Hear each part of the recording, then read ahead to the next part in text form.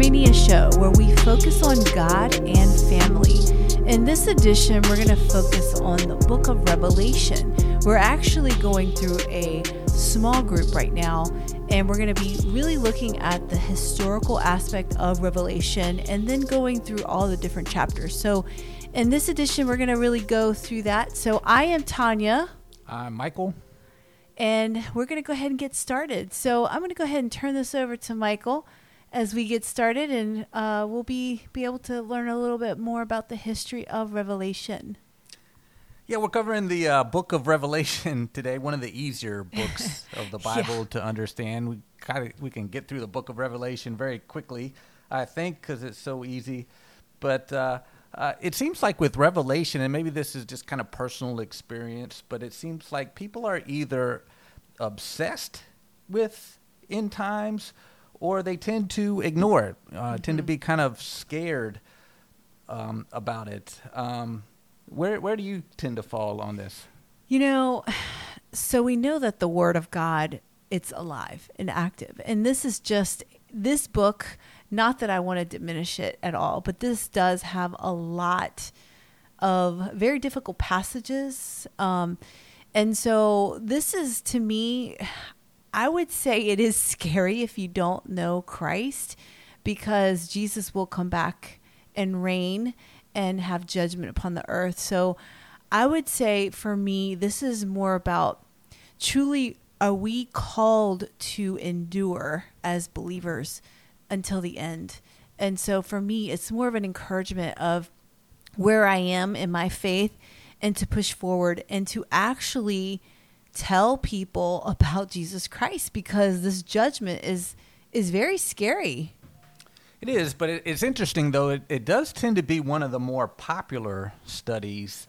If you have a Bible study and you announce it's going to be on Revelation, or a pastor has a sermon series and it's going to be on Revelation, they're usually pretty well attended, and it's pretty popular. People want to know about the book of Revelations. It's in the Bible. It's a book that's harder to understand, and so they would like a little guidance on how to understand it. So it is actually a pretty popular study to have. But to kind of dive right into it, I wanted to do a little background on the book of Revelation. It's always good to kind of have some background on a book of the Bible before you dive in and study it, because there's some important techniques to help interpret a book, to help understand it, so you know what's being said. One of the first things that's very important to know about a book of the Bible is, what is the genre? What's the form or style that it is written in? It's one of the keys to understanding Scripture accurately, is to know what genre the book is in. The book could be in history. Sometimes a book is mostly history, like Genesis, Exodus, Deuteronomy, Joshua. Those books that they're talking about the history of Israel. You got poetry, like Psalms, that has a lot of symbolism and figure of speech and rhythm and meter and structure to the psalm. You got prophecy, like all the books of the prophets. You got wisdom literature, like Job, Ecclesiastes, and Proverbs. History and law tend to be a little bit more straightforward. We tend to want to write in a way that other people understand exactly what we're saying. And so history and law can be straightforward. Applying the law can be a little difficult, but you usually can tell what the law is trying to say. When it comes to like poetry, wisdom, or prophecy, those can sometimes be harder because they're intended to kind of get you to think. Yeah. So they're not necessarily written so straightforward. There's, like with poetry, there's a lot of metaphors, a lot of similes, symbolism, so that you ponder and think and do a little mental exercise in order to figure it out. Not that any meaning can possibly be derived from this, but because poetry, they'll give you clues as to what they're trying to say, but just enough so that you can think about it. Wisdom literature is a lot the same way. They'll say something in a way that in a riddle almost, to kind of get you to think. Right. And prophecy is a lot of ways too, because a prophet may not get a a firm vision of the future, or what God is wanting to relate to His people, they may only get kind of glimpses of it, and so it can kind of be a little vague even to the prophet. Yeah. What can make it even a little harder is sometimes he may think he's talking about something in the very immediate future, and he may very well be, but God may also intend for it to have applications later on in the future.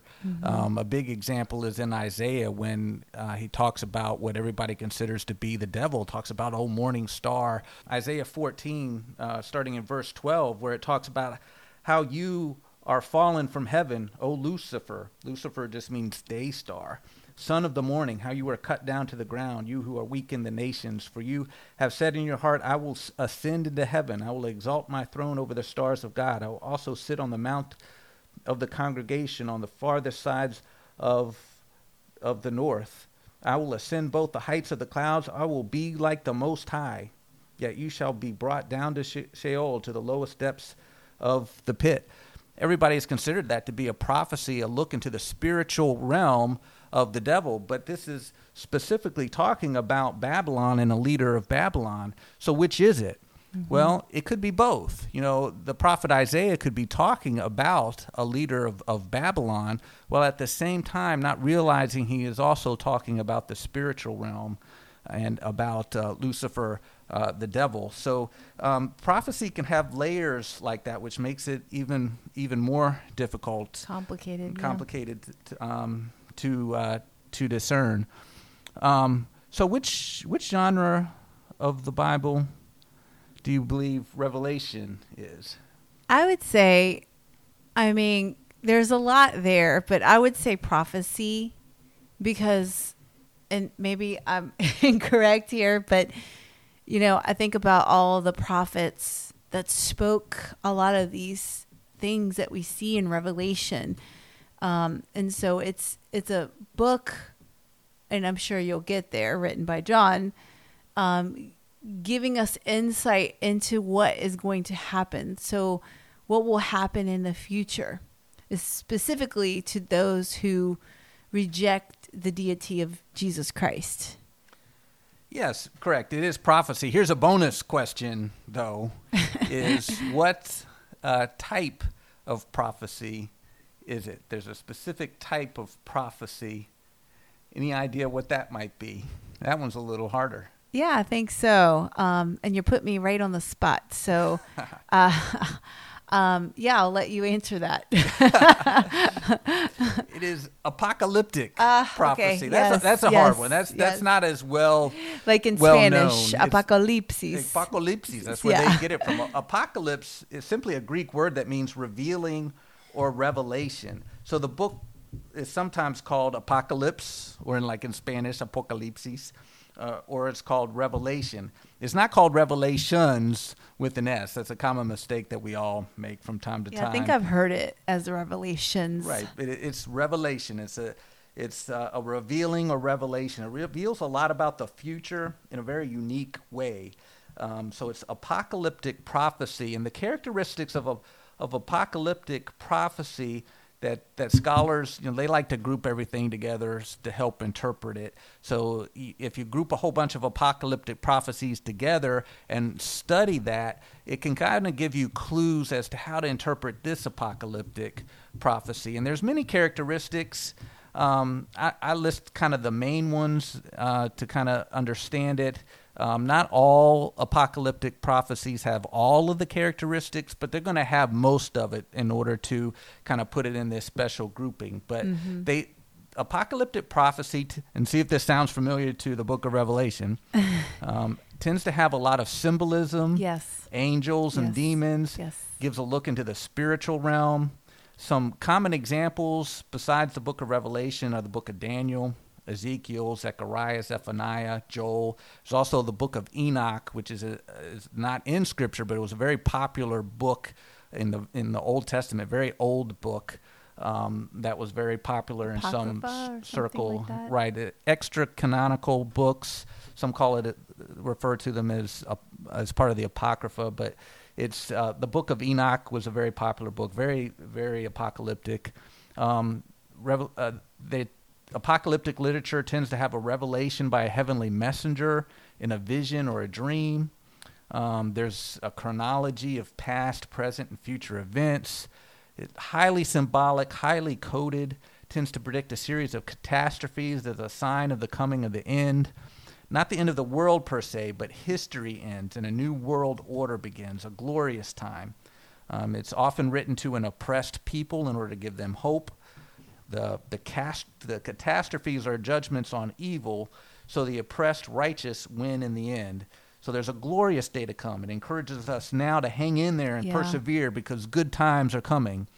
They call this the day of the Lord. That's what it was referred to throughout the Old Testament, the day of the Lord, which was first a judgment on evil, the oppressor, evil nations, and then there would be a return to an Eden state for the righteous. So that tends to be the characteristics of apocalyptic literature. There's also an apocalyptic worldview, and not too many people know too much about that either in the general population, but there are people that tend to see the world through the lens of an apocalyptic belief, and we probably all know a few that are like that. You talk to somebody even nowadays, and you know that they know a lot about the book of Revelation. They read a lot of books on the topic, and a lot of the conversations that you have with them tend to turn to the end times. You can just tell that they have a very apocalyptic kind of worldview. Other examples would be like the Dead Sea Scroll community. If you know about the Dead Sea Scrolls, where around 1947, a kid was throwing a rock in a cave and heard something break, and he went in there and discovered a jar that had all these scrolls in it. They didn't know quite what they had, but they sold it to somebody for way less than they probably could have, and it was like the discovery of the century. And then they started excavating all these caves near the Dead Sea and found all these scrolls, which gave us a real big inside look into the Bible and other writings around the time. Really upheld a lot of what the Bible said, how the Bible was preserved throughout time without changing. Mm-hmm. But they had a lot of apocalyptic literature, and you could tell by this group, the Essenes, that they were living in the wilderness. They had vows of chastity, and they were just waiting for the Lord to come imminently, and it kind of guided how they viewed all of life. The Thessalonians, if you look at the letter to the Thessalonians, God, through Paul, wrote a lot about the end times to the Thessalonians, one of which was, why are so many people stopped working? It was people believed that they must have had a very apocalyptic kind of worldview because that so much was written to them about kind of setting them straight on how they viewed the end times, as well as why you're not working. They probably weren't focusing so much on careers because Jesus is coming any day now. So they were preparing. So they had a very apocalyptic worldview. John the Baptist would be another common person with an apocalyptic viewpoint. I mean, he was living in the wilderness, eating locusts and honey, and proclaiming the day of the Lord. The Messiah is coming. So, his whole outlook was on that. So it's not a bad outlook to have, and it's just how much emphasis are we going to put on the end times, and if it's a world, so much that it's a worldview that. Just to kind of say how it's not only a type of prophecy, but there's communities that tend to have an apocalyptic worldview and tend to gather a bunch of apocalyptic writings. But not only is it an apocalyptic prophecy, but it is also an epistle. You know what an epistle is? Pretty much like a story, like not a story, but more so of a letter written to the believers, so that they were aware of what was going on. Like Paul wrote many epistles in the New Testament to tell people what was going on what not to do, like in the Corinthians, to be, pure, not sexual immorality, just, not doing idols, things like that. So it was almost like here's a heads up letting you know what not to do and what to do, and continuing to worship Christ. Right. So an epistle is simply a letter. Letter. It's kind of a we always like these churchy words Yes. for things, but it just simply means a letter. And the letters at the time were very similar to our own letters now. The only difference, there was a few differences. They usually stated who they were to and who they were from at the very beginning. Which I think is a better way. It makes more sense to me than, if you get a letter and you're like, oh, the first thing you want to know is who it's from. You got to go all the way to the end. If it's a long letter, flip through some pages to figure out who it's from. It makes more sense to be at the beginning. So I think that makes more sense. They were to and from right at the beginning, along with a few notes of greetings and blessings, and then they would go into the letter. They tend to be a little bit more personal than, which makes sense, than a general theological treatise, but they still contain oftentimes, especially the books of the Bible, the letters in the Bible contain some profound theology as well. But it's helpful to know that you're dealing with a letter in order to know how to interpret this and understand why some things might be a little bit more informal and personal, and to know a little bit something about the audience and who it's spoken to, because one of the first keys to interpreting a book of the Bible is to understand first what it meant to the people that it was written to at the time. And that's very important to determine that first in order to understand what is being said. So I think you mentioned before, but I'll ask you again, who wrote the book of Revelation? John. Which John? John the Apostle. Yes. John. It's not John the Baptist, because people get it confused with John the Baptist, because there's two different Johns. And I would say John the Beloved One, because he wrote the book of John, and he was referred to as the beloved, the loved one. So it would be John.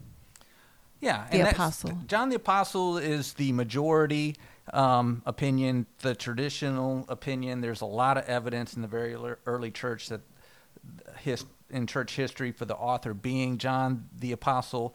But the book itself only states that the letter is from somebody named John, who was exiled on the island of Patmos. John was a very popular name at the time, but it was understood, and early writings, very early writings, just acknowledged John the Apostle as being the author. Now, there have been some critics of the book who focus on differences in writing style from the other writings by John the Apostle, and think that another leader in the Church of Ephesus wrote it, who was also named John. There was also a prominent church leader in the Church of Ephesus where John was from, John the Apostle was from, that maybe this other John, who they call John the Presbyter — presbyter just means elder or leader — that maybe he wrote it instead. And there are actually a couple of scholars that have made the argument that have suggested that John the Baptist wrote it, or somebody from his apocalyptic community kind of in his name. But this theory hasn't gained much traction, but it is out there. So those are kind of the possibilities of who wrote it, with, of course, John the Apostle being the main one, who is writing, who is said to have written it. This is a letter, and he wrote it to the 7 churches in the Roman province of Asia Minor, which is modern day Turkey. There were 7 churches within 50 miles of each other, right there. That was in his area of influence. And while he was on the island of Patmos, where he was arrested and put in exile on this little speck of dirt where there was hard labor and things like that. It was kind of a prison colony on the island of Patmos. And while he was there, he got a vision from from Jesus, and he wrote down this vision, and he sent it to the 7 churches, who he first wrote a letter, something personal about each church. But every church, they passed it around. Every church read the whole letter and read what was sent to the whole letter. And, of course, it was passed around to other churches widespread, and ended up becoming scripture because of what it has to say, of course, about the end times. Mm-hmm. Yeah, I wanted to say, too, this was the John that was... So, a lot of people suffered in the name of Christ, and John was submerged in a cauldron of hot oil. And actually, this is the John that they tried to kill, and then they put him, they sent him to the island of Patmos. But, just reading a little bit about this particular John, when I actually started studying Revelation with another friend of mine, we were really in awe of how he stood for the testimony of Jesus Christ. And here he is, submerged in hot oil, survived it, and was then sent to the island of Patmos, where he started to get these visions that the Lord gave him to write. Yeah, and you can't get them one way, get them another way, and sometimes actually killing somebody and creating them as a martyr can actually work against you. And so at another point in time, it's like, okay, maybe it's best to do away with this popular person by just exiling him somewhere on an island. So yeah. he's not dead. He can't become a martyr, right? But he still loses a lot of his effectiveness because I'm glad away. that you said martyr, because in studying that too, martyr really means witness. So being a witness for Jesus Christ, and we think about martyrs dying, but yeah, like exactly what you said, they sent him off to this island, and little and behold, he's writing this amazing apocalyptic book. Right. Besides not only just looking at genre, and who wrote it, but it's also important right off the bat to know when it was written. These are one of these things that if you have a good study Bible, it's a good idea not to just skip over the notes at the beginning that just kind of lets you know some of these things, so you know how to approach the book and how to study it. And one of those is like when was it written? It was widely accepted by historians that it was written in AD 95 and 96. I mean, even people that don't agree with the book or are critics of the book, there's pretty wide acceptance that was when it was written, AD 95, 96, during the time of Emperor Domitian and his persecutions, which were short but vicious. There was about 40,000 Christians killed. Some historians, though, put it as early as during Emperor Nero, during his persecutions of AD 64 and 67, which his persecutions were short and pretty limited. And there's some evidence for that. The mark of the beast, 666. If you look at the Hebrew number system, alternative number system, where there's actually the Hebrews have another way of doing numbers with letters, and certain numbers are subscribed to the letters. And people can make a strong argument that one way to transliterate the word Nero is through what ends up being the number system 666, and so that was just kind of a way to symbolically and encode say that this was a number put there by Nero.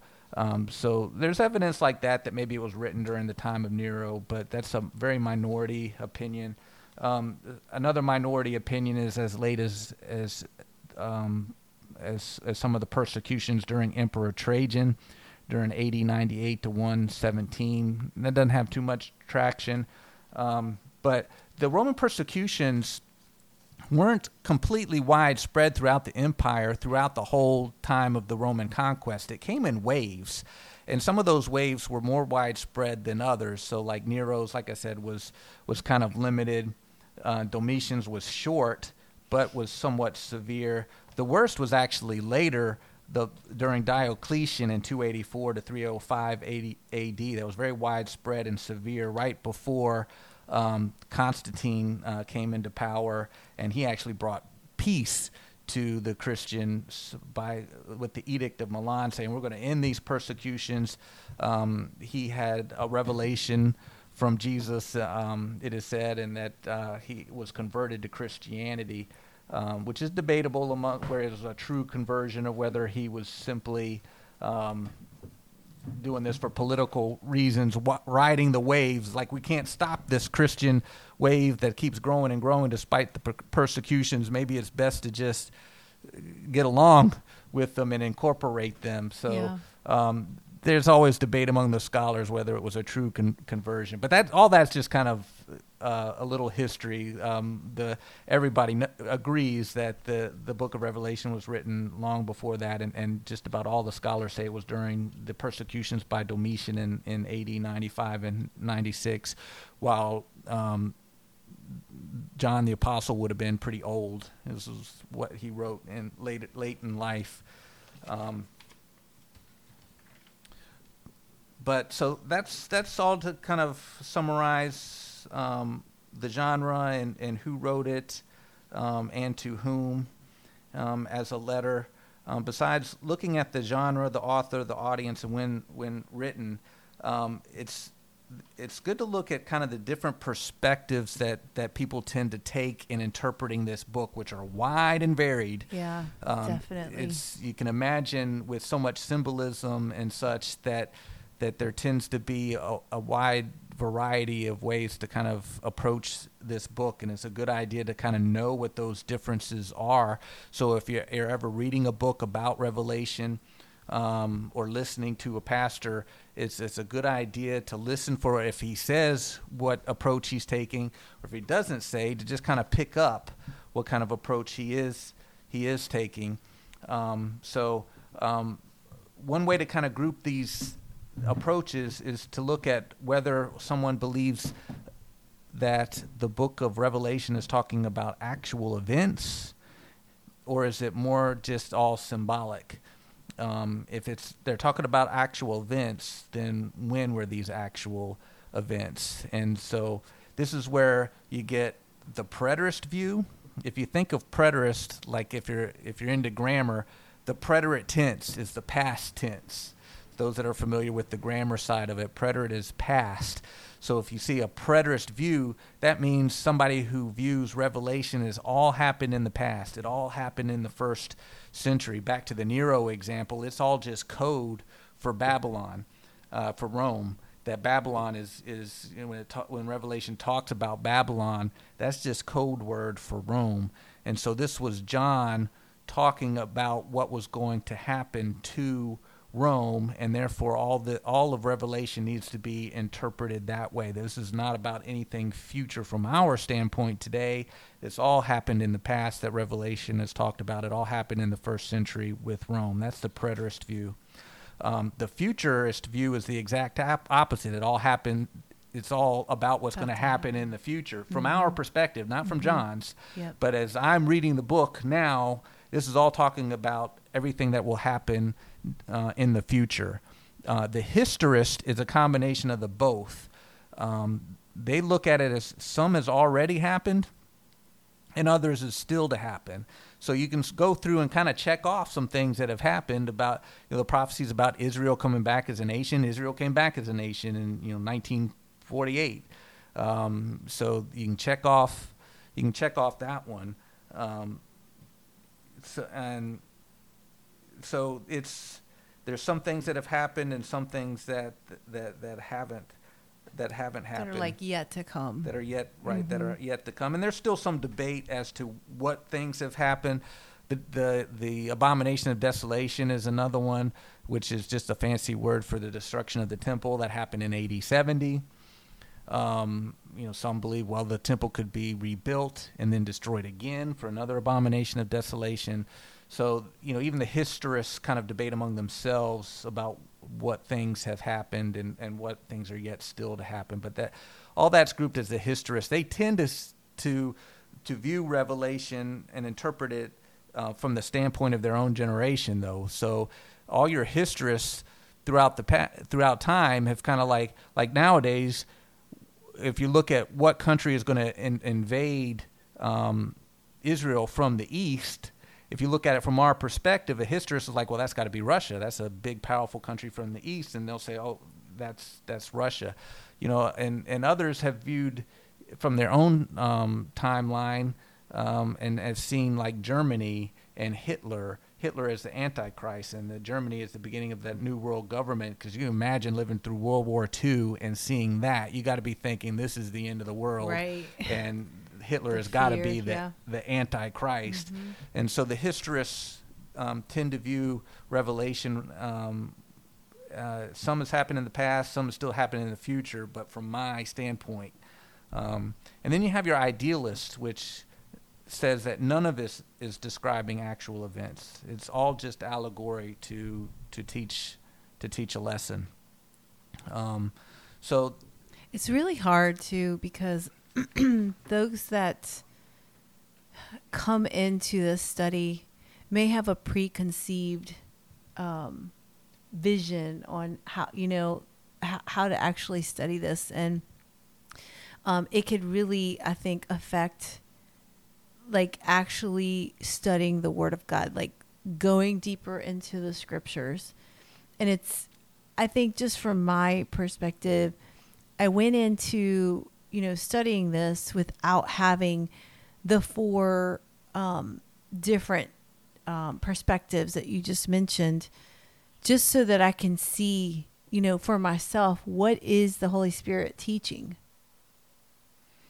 Yeah, and that's why I think it's good to know what these different perspectives are. Don't get locked in to a certain perspective. Definitely. Even kind of view it from the different perspectives and read about the different, listen to different pastors, read different books that come from different angles to just kind of see the book of Revelation from these different perspectives. But what makes it even a little bit more complicated is looking at it from a millennium standpoint. There are those that is the millennium literal or not? The millennium meaning the 1,000-year reign by Jesus, which is mentioned by John in the book of Revelation. Is it an actual literal reign by Jesus here on earth, the same as if you look at Biden, he's the president of the United States. Will Jesus literally reign here on earth, like as president of a country?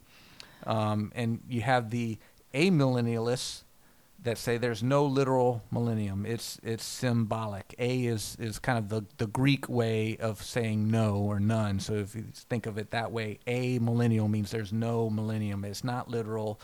That's kind of kind of goes along with the idealist perspective, in the sense that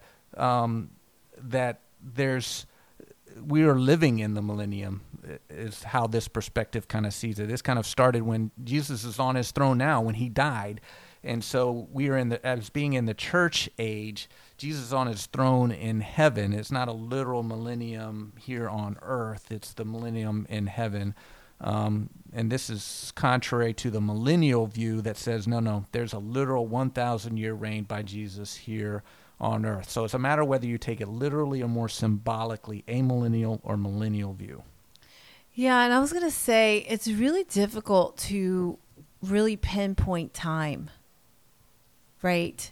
In Revelation, we may see like 1,000 and we're thinking in our human 1,000 years, and I guess I'm just kind of thinking through, when different things, I guess abominations happened on earth and the judgments and the bowls, we really can't pinpoint it in our human mind. God's timing is completely different from ours. We could think 1,000 years, but I mean, it could be a blink of an eye, as we've read in the Bible. But I think sometimes people could take that literally, like it's 7 days, or it's, it's going to happen in 1,000 years.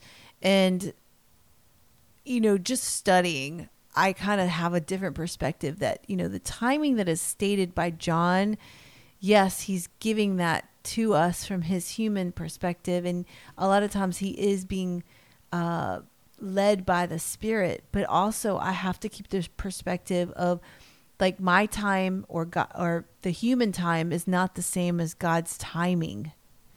Yeah, and even the millennial view has different views on whether the 1,000 years is literal or not. Right. So some may feel that it's a literal 1,000 years, and others in the millennial view says that Jesus will reign here on earth, but the 1,000 can be a little bit more symbolic for a certain time frame. Yeah. So there's there's always variance within the different categories as well. But another level to group the different views on Revelation is whether there is a rapture of the church. The rapture, meaning where Jesus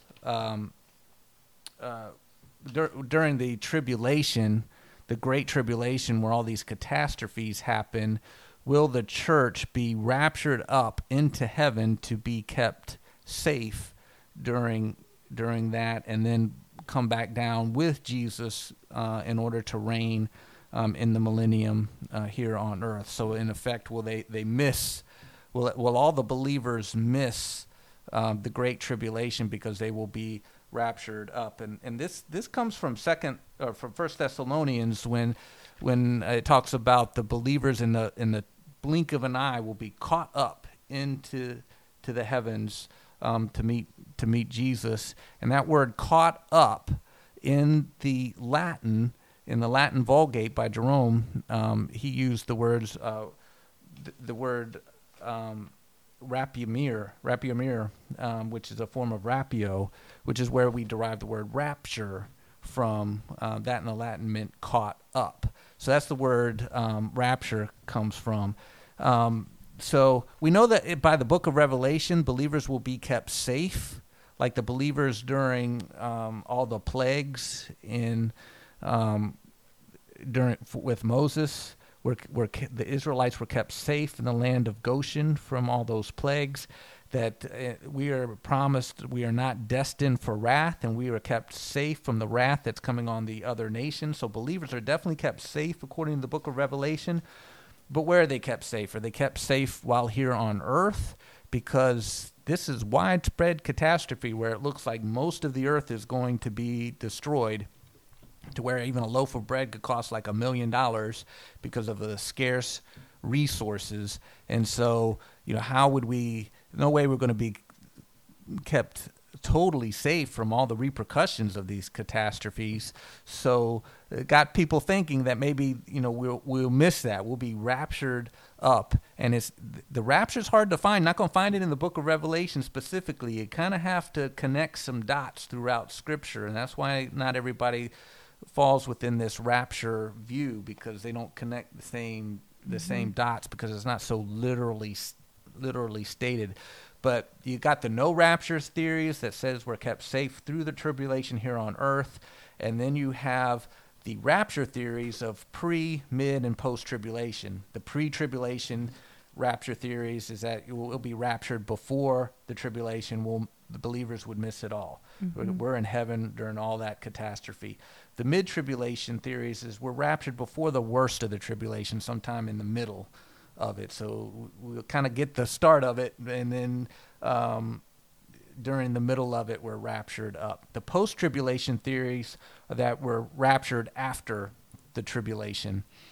So we go through the tribulation, we're raptured up mainly just to meet Jesus in the air, and then come back for the 1,000-year reign here on earth, which is not much different than the no rapture theories, except that the no rapture theories usually don't believe in any millennium at all, and simply Jesus is coming back just to take us to live with him forever in heaven.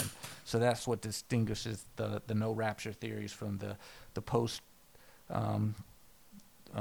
tribulation theories. But of all this, how would you classify yourself? I mean, starting with the actual events, would you say you're a preterist, a futurist, a historist, or an idealist?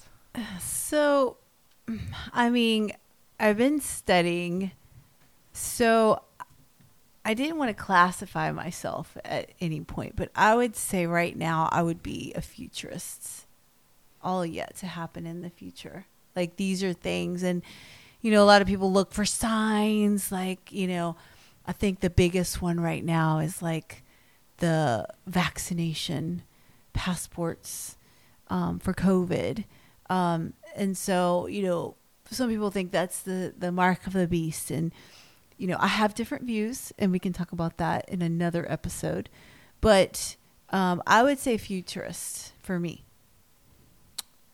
Okay, so everything is about to happen. How about the millennium? Would you say you're amillennial, no literal millennium? It's all symbolic, or millennial, a literal 1,000 year or a long time reign by Jesus here on earth? See, this one's hard for me because I just said earlier, that the 1,000-year reign is difficult for me because I'm seeing it from the human perspective, and God's timing is different, but I don't want to say no literal millennial. So I have to think on that one, on where I stand on those two.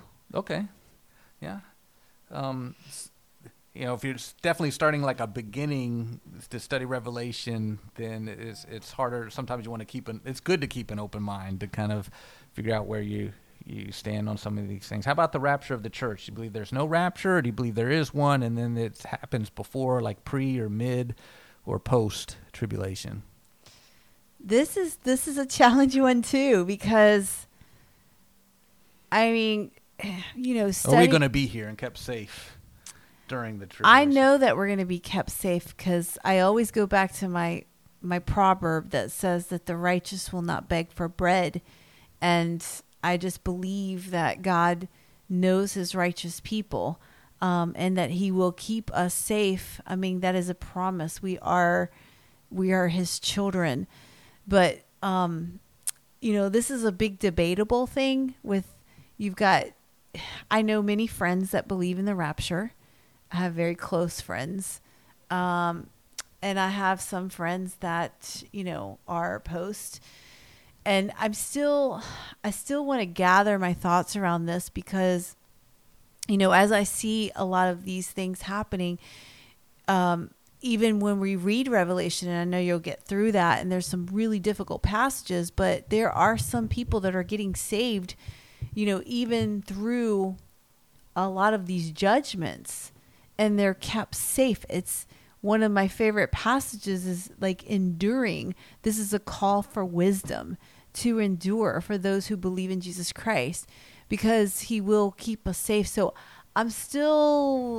I've got to think through these for the no rapture, pre-tribulation, mid-tribulation, and post-tribulations to really say where I stand on these. Long answer. Yeah, and I understand that too, and the jury's a lot out on my thinking as well. I kind of try to keep an open mind with all of this as a possibility, but I have a tendency to have some trouble with the rapture theories or the rapture view, because it's not so literally stated, and sometimes I feel that what I see others using as evidence, the scripture, to me is not strong. I have a hard time like that.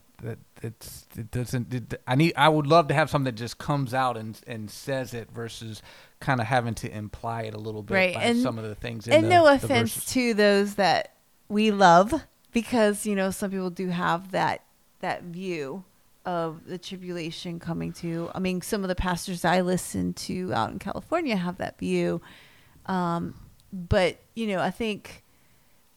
I just think that and I'm open to the view. I'm completely open to it.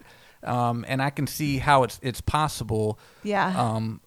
But I keep an open mind. Yeah, I'm not going to say that the rapture is definite as doctrine, right.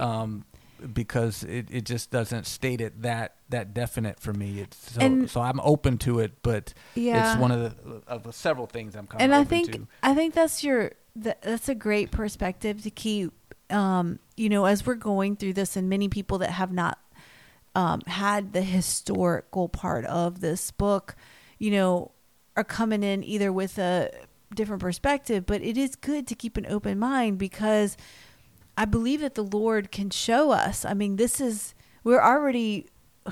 you'll get into this a lot more so, but I mean, this book is a blessing to us to be able to know and have further wisdom. And so I do believe the more we seek the Lord, that we are given wisdom to see what perspectives are what the Lord wants us to have. And we just want to stay true to the Word of God, and basically try to understand it through those lenses of the Holy Spirit. Right. But, just to be fair, to give my perspective, what I want to happen, what I would love to happen, is that Jesus is just coming to take us to live forever in heaven. But I think that's what I want to happen. Yeah. But it gets so complicated, though, with all of this theology. It can get really complicated. Right. And what I tend to believe that I think is being said, though, is I tend to be more historicist. I like the idea of taking a literal interpretation of any book in the Bible. So if I take a literal interpretation of Revelation, then I tend to go more with a historicist view. Some things have already happened, and I can see some things that can be checked off as happened, and other things are still yet to happen in the future. Yeah. I tend to be I'm still looking at the amillennial and millennial literal reign by Jesus here on earth. Tend to lean more towards the millennial, because that's what's literally stated in Revelation. I tend to be more no rapture, that we'll be here on earth, being kept safe here, but definitely open to the rapture theories. But it's good to know where your church stands. Yeah. Stands on this. That's a good thought. I grew up in the Lutheran church, and they were more amillennial, more idealist. The belief that Jesus is going to come again simply to take us to heaven, and so everything in Revelation is more idealist, is more allegory to kind of teach a lesson. But where do you think the Baptist church, how would they be classified? I would say they're classified probably as the millennial. Millennial? Okay, how about whether preterist, futurist, historist, or idealist? I would think, I don't pinpoint me on this, but I would probably think that they're futurist, and they would be all about the rapture. Yeah, and I think that's, I think that's correct on what Baptists tend to be, and there's a reason why I'm using the word tend. Baptists tend to be, and I would say either futurists or historists, because I think because they're very similar. But so whether you think that nothing has happened yet and will happen in the future, or there's some things that have already happened and others that are still yet to happen. So either futurists or historists. I would probably say more historists as a tendency. But certainly literal millennial 1,000-year reign by Jesus here on earth, and pre-tribulation rapture tends to be, and I get that tendency feeling mainly by just anecdotally, just by the books you read that are written by Baptists and talking to Baptists. They tend to be very set in their eschatology meaning the theology of the end times, as being literal, what some things have happened, other things still to happen, a literal 1,000-year reign, and they tend to be rapture theories, usually pre-tribulation, kind of going back to the popular book and movie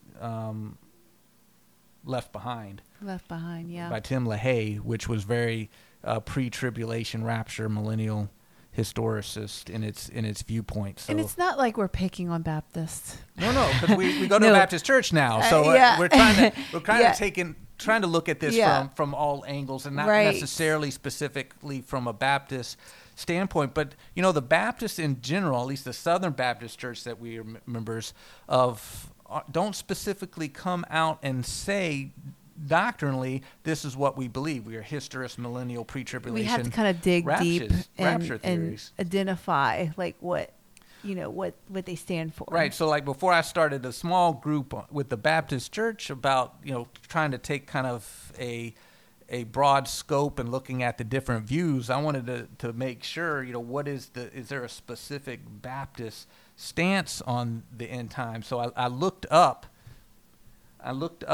the 2000 Baptist Faith and Message to see what is the specific doctrinal stance of the Southern Baptist Convention.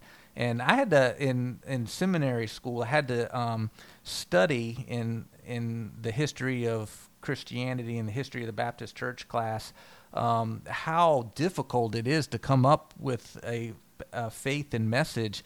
The Baptist Church tends to resist creeds, and it doesn't want to consider itself a denomination. It really wants to emphasize the independence of the churches and not be controlled by an outside denominational organization, not have to check off certain creeds. So they're very resistant to coming up with a kind of a creedal statement of faith that all the churches have to sign off for. But at the same time, even if we have this loose association in the Southern Baptist Convention, what churches want to be in this association? What do we believe as a Southern Baptist convention about the end times? And when I looked it up, you have their statement on the kingdom and the last things. There's two things. And all it says about the kingdom, is there going to be 1,000-year literal reign according to Baptist beliefs? Is this what we take a doctrinal stance on? And what it says about the kingdom is the kingdom of God includes both his general sovereignty over the universe and his particular kingship over men who willfully acknowledge him as king. Particularly, the kingdom is the realm of salvation into which men enter by trustful, childlike commitment to Jesus Christ. Christians ought to pray and to labor that the kingdom may come and God's will be done on earth. The full consummation of the kingdom awaits the return of Jesus Christ and the end of this age. So to say anything about 1,000-year literal reign by Jesus, you see anything in there? No. No, it seems to allow for a diversity of opinion. It really kind of focuses on the kingdom being individual salvation, which Jesus talked about too. The kingdom of God is about our salvation, and that the full consummation of the kingdom awaits the return of Jesus Christ. What is, they don't define what that full consummation is, so it kind of allows for some diversity of opinion. Same with the last things. It talks about God in his own time and in his own way will bring about the appropriate end. That Jesus Christ will return personally and visibly in the glory of the earth. The dead will be raised. Christ will judge all men. The unrighteous will be consigned to hell, the place of everlasting judgment. The righteous in their resurrected and glorified bodies will receive the reward and will dwell forever in heaven with the Lord. So is there anything here in the last things about a millennial kingdom as well, and about a rapture? No.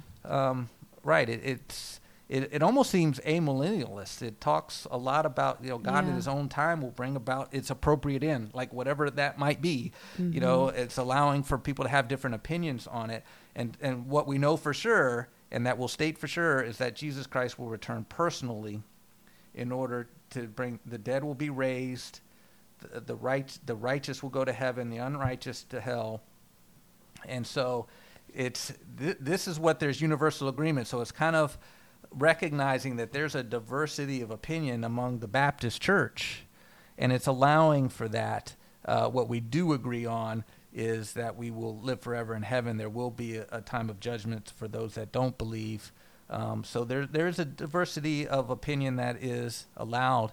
When I looked up our own church and looked on the website there, and looking there personally at our own church,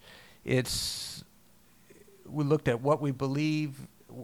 They have a list on there on the different things that we believe on, and they don't. You could go through this yourself for those that go to this church, and there's nothing written on the end times. Doesn't cover it at all. So there's definitely allows for a diversity of opinion in our own church that we go to. Well, I would say that there's a diversity of opinions on the end time among believers, basically like evangelicals, different people. And it just kind of makes it really difficult to understand. And, we shouldn't debate about these things. Some people get really worked up and start debating. And there's other things that we can talk about debating on. But I think, the opinion on the end times can be different for evangelicals. But I think we just need to keep an open view, perspective, and really allow the Holy Spirit to guide. But that would be Tanya's proper view. Well, that would kind of be my proper view as well from my standpoint. Being open to the different viewpoints, not being dogmatic about a certain way. I think if we get too dogmatic about prophecy that's in the future, we could miss it if we get too locked in. That's how people missed the first coming of Jesus, because it didn't fit what people viewed as the prophecies about what the Messiah would be like. I mean, most of the focus on the prophecies in the Bible throughout the Old Testament was that the Messiah would come and would save Israel from all the oppression. I mean, they were promised a promised land in the Bible and to be a nation, and yet they spent most of their history being occupied by outside countries, Assyria, Babylon, then Persia, then the Greeks, and then the Romans. And throughout this whole history, all these prophets are saying, hang in there.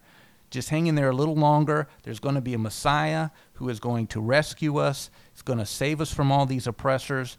Going to defeat all these oppressors and bring judgment, and even listed all these countries and nations one by one and talked about what judgment was going to be on each and every one, and then bringing in this utopia time where Israel would once again live in their promised land without having an occupying force above them, and the Messiah would reign and rule during this time. He would also be a suffering servant. Isaiah talked a lot about that. They would be pierced for our transgressions, bruised for our iniquities. By his stripes we will be healed. So he would be a suffering servant. And Jesus fulfilled the suffering servant, and he died for our sins and our iniquities. So everybody could see that. You make a strong argument. But then those that didn't believe in the Messiah, Jesus as the Messiah, were like, but wait a minute, where's Israel coming together as a nation and being and the Messiah ruling, and Jesus ruling this nation? That didn't happen. Well, the book of Revelation answers that. There's a second coming. And if you look at the literalness of it, you see that Jesus does come back. He does have judgment on all the nations. And then he reigns very literally, like the prophecy says, here on earth with the country. So if I like to take the literal interpretation of Revelation, and that helps us understand the symbolic. It's a lot like with Song of Solomon, the book of Song of Solomon.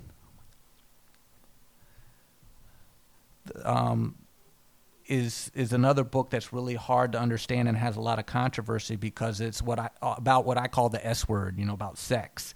And there was a time in church history where that was seen as evil and as wrong instead of as a gift from God.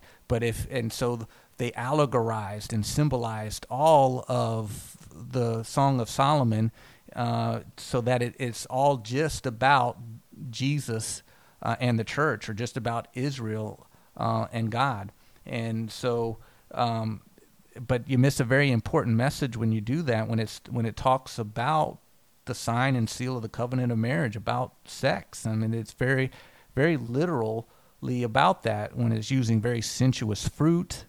And it talks about the vineyard as being symbolic of one's sensuousness, and it defines that at the very beginning. If you're not just closed off to that view, so if you the way to interpret the Song of Solomon is to look at the literal in order to, and because it defines what the symbolism is. Same with Revelation. If you look at the literal, it defines what the symbolic is, and there's a lot about Revelation that's not written symbolically at all. It's just very literally stated.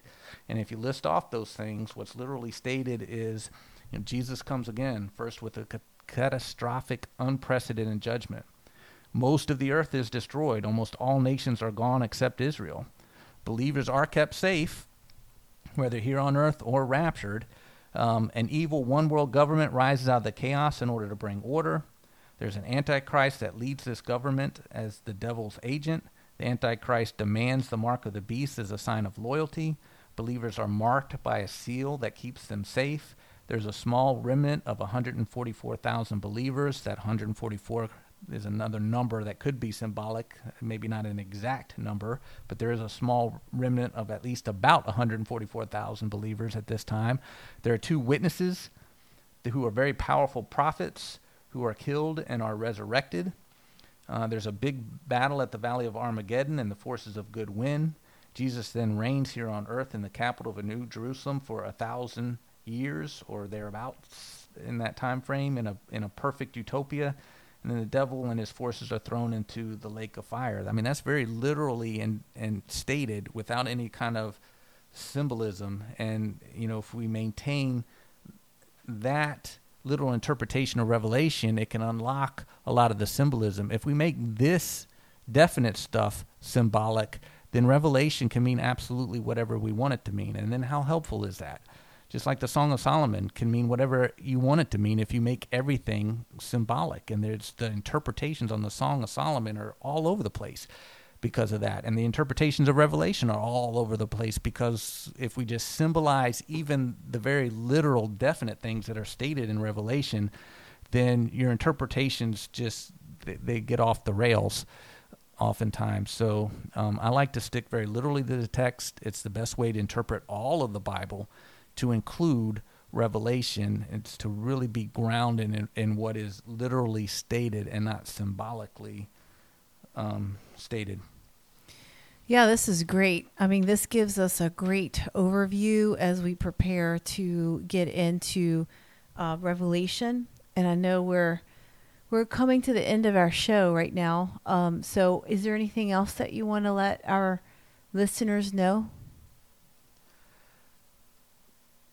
It's definitely a fun book because of the diversity of opinions and the different ways to look at it. It's definitely a fun book to study and to kind of see what other people's viewpoints are on it. And, if we can keep an open mind on that, I think that's what is intended with most of prophecy, is to give us not an exact play-by-play of what exactly is going to happen. Otherwise, God would have just revealed it that way. Right. But to give us a glimpse into the future so that we recognize the events as they're happening. And if we keep an open mind, we can recognize the events that are happening. If we get too set of an eschatology, we can miss it, just like was missed in the first coming. So, that's what I like to do in a study, because there's going to probably be a diversity of opinions. Let's welcome those diversity of opinions. Let's learn from each other when we're studying the book of Revelation and what things could possibly mean.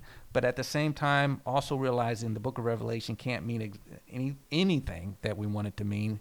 Stay grounded in what is literally stated in Revelation is what can make a study very helpful. Yeah, this is great information and background as we prepare to get into chapter 1 in our next episode. So with that, thank you again for joining the Kohlermania podcast, where we focus on God and family. And now we are going through the book of Revelation. So until next time, God bless.